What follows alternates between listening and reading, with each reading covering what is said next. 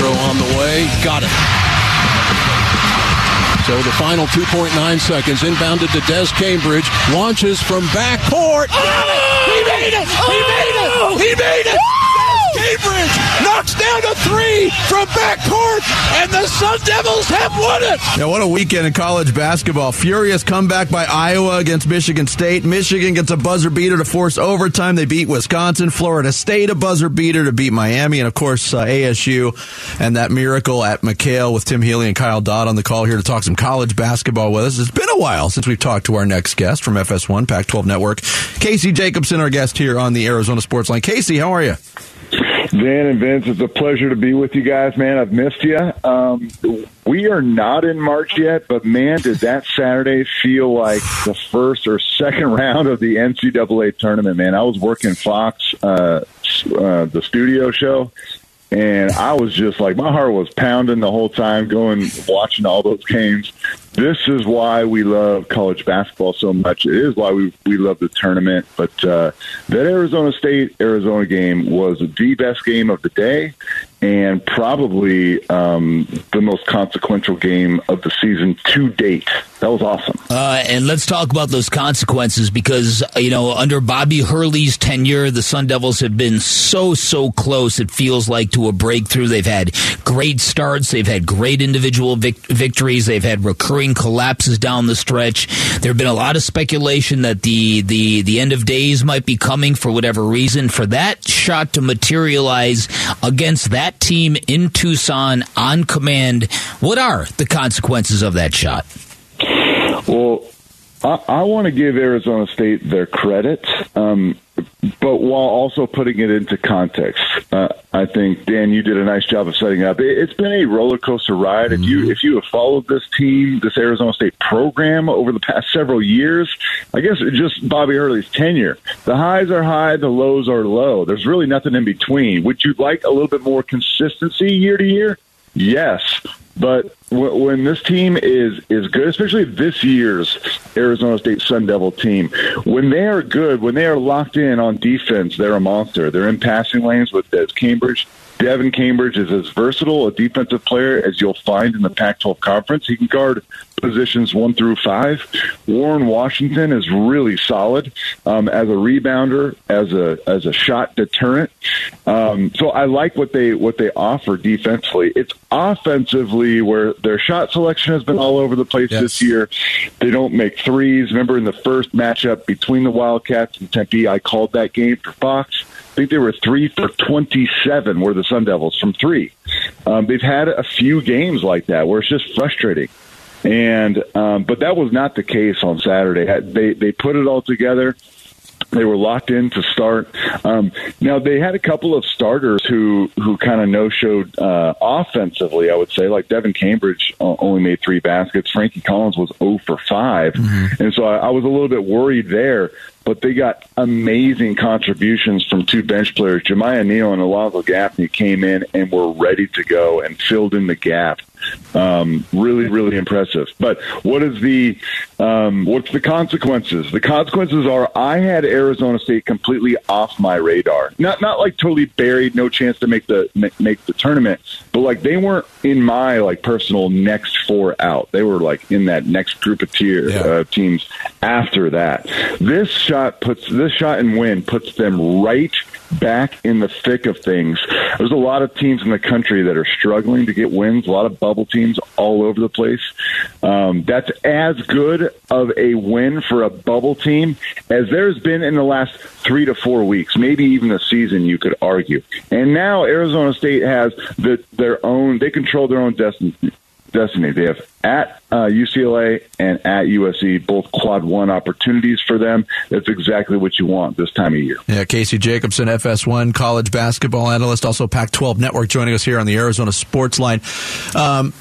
I agree. I think there's work left to be done for ASU. They've not dealt with success well this year, Casey. They broke into the top 25. They got routed in their next game by San Francisco. Then they were getting close to the top 25 again and lost 3 straight. So I'm curious to see what happens this weekend in L.A. On the flip side of that game in Tucson, Arizona, it's a heartbreaking loss for them. Obviously, they have no chance of winning the regular season title in the Pac-12 now. After the game, their coach Tommy Lloyd called out their best player, Azuolas Tubelis, the probable Pac-12 Player of the Year for his shoddy defense, as he called it. I mean, what are the ramifications? How do you view Arizona moving forward from a loss like that? It's devastating for them, and when I say devastating, it's different.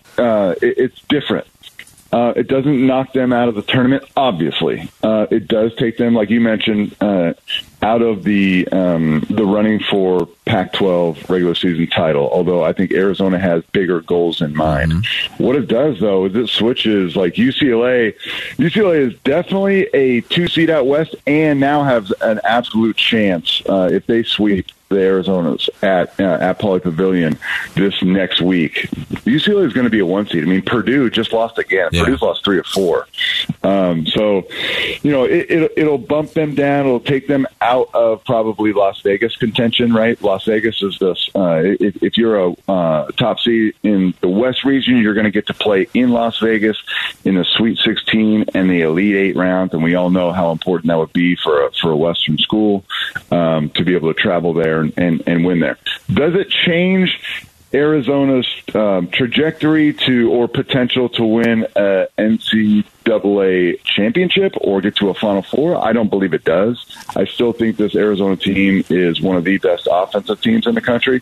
Here's the disturbing trend a little bit. A couple things. About a month ago, we were talking about Arizona turning the page defensively. It looked like they were, because I think last month or 6 weeks ago, they were ranking in the 80s, 70s or 80s in overall defensive efficiency, according to KenPom. And then they played USC and UCLA and really held down both of those teams. And then just a couple days later, they got that revenge win against Washington State on the road. I think they held Washington State to only 58 points at home. And it looked like they were just like they were focusing on defense. Well, in the last couple of weeks, they gave up 88 points to a bad Stanford team and then 89 points to an Arizona State team that has been all over the map offensively. That's a disturbing trend. And then addressing the Tommy Lloyd thing, I love Tommy. I think he's fantastic. I think it's totally appropriate sometimes to call out your best player if you think that he had a bad day in a certain area. You didn't call him a bad player, just said he was not good tonight defensively, didn't give me the effort that I was looking for. That's totally fine. Azuolas Tubelis needs to respond to that. And the other thing is Oumar Ballo has been really inconsistent. You guys know from the very start of this season all the way up until January 21st, Oumar Ballo has scored in double figures every single game for the Wildcats. Since January 21st, they've played 9 games. He's only scored double figures in 4 of those 9 games, including 7 points last night against Arizona State. He has not been as consistent and dominant as he's been all season, and I don't know what's going on with him either. All right, lastly, really quick, Casey, does Cambridge, who made that remarkable shot for ASU, he has played 140 games in college basketball, 3 different stops. There's people who believe the NIL are going to effectively keep people in college basketball, which might lead to a renaissance for the sport, because we know the one-and-dones that really kind of ruined the momentum the sport had. Does that make sense to you, or is it not the same if guys are bouncing from place to place? Oh, I love that guys are staying. I love that Drew Timme came back and Oscar Tshiebwe came back. And actually, by the way, Drew Timme he says he's not coming back, but he's only a true senior. He could come back for a 5th year. I think it's absolutely, Dan, I think it's helped the sport of college basketball to have older players come back. And I know it's, there's an effect that it's had on high school players that hasn't been great. I feel for those guys. But for the product of college basketball, there's a lot of mid-major programs and high-major programs that are able to turn around their rebuilds a lot quicker than they used to be able to do because of the transfer portal and guys coming back. I loved my college experience, so it would have been fun to come back and get paid to play in college hoops. Let's go, man. Let's go, man.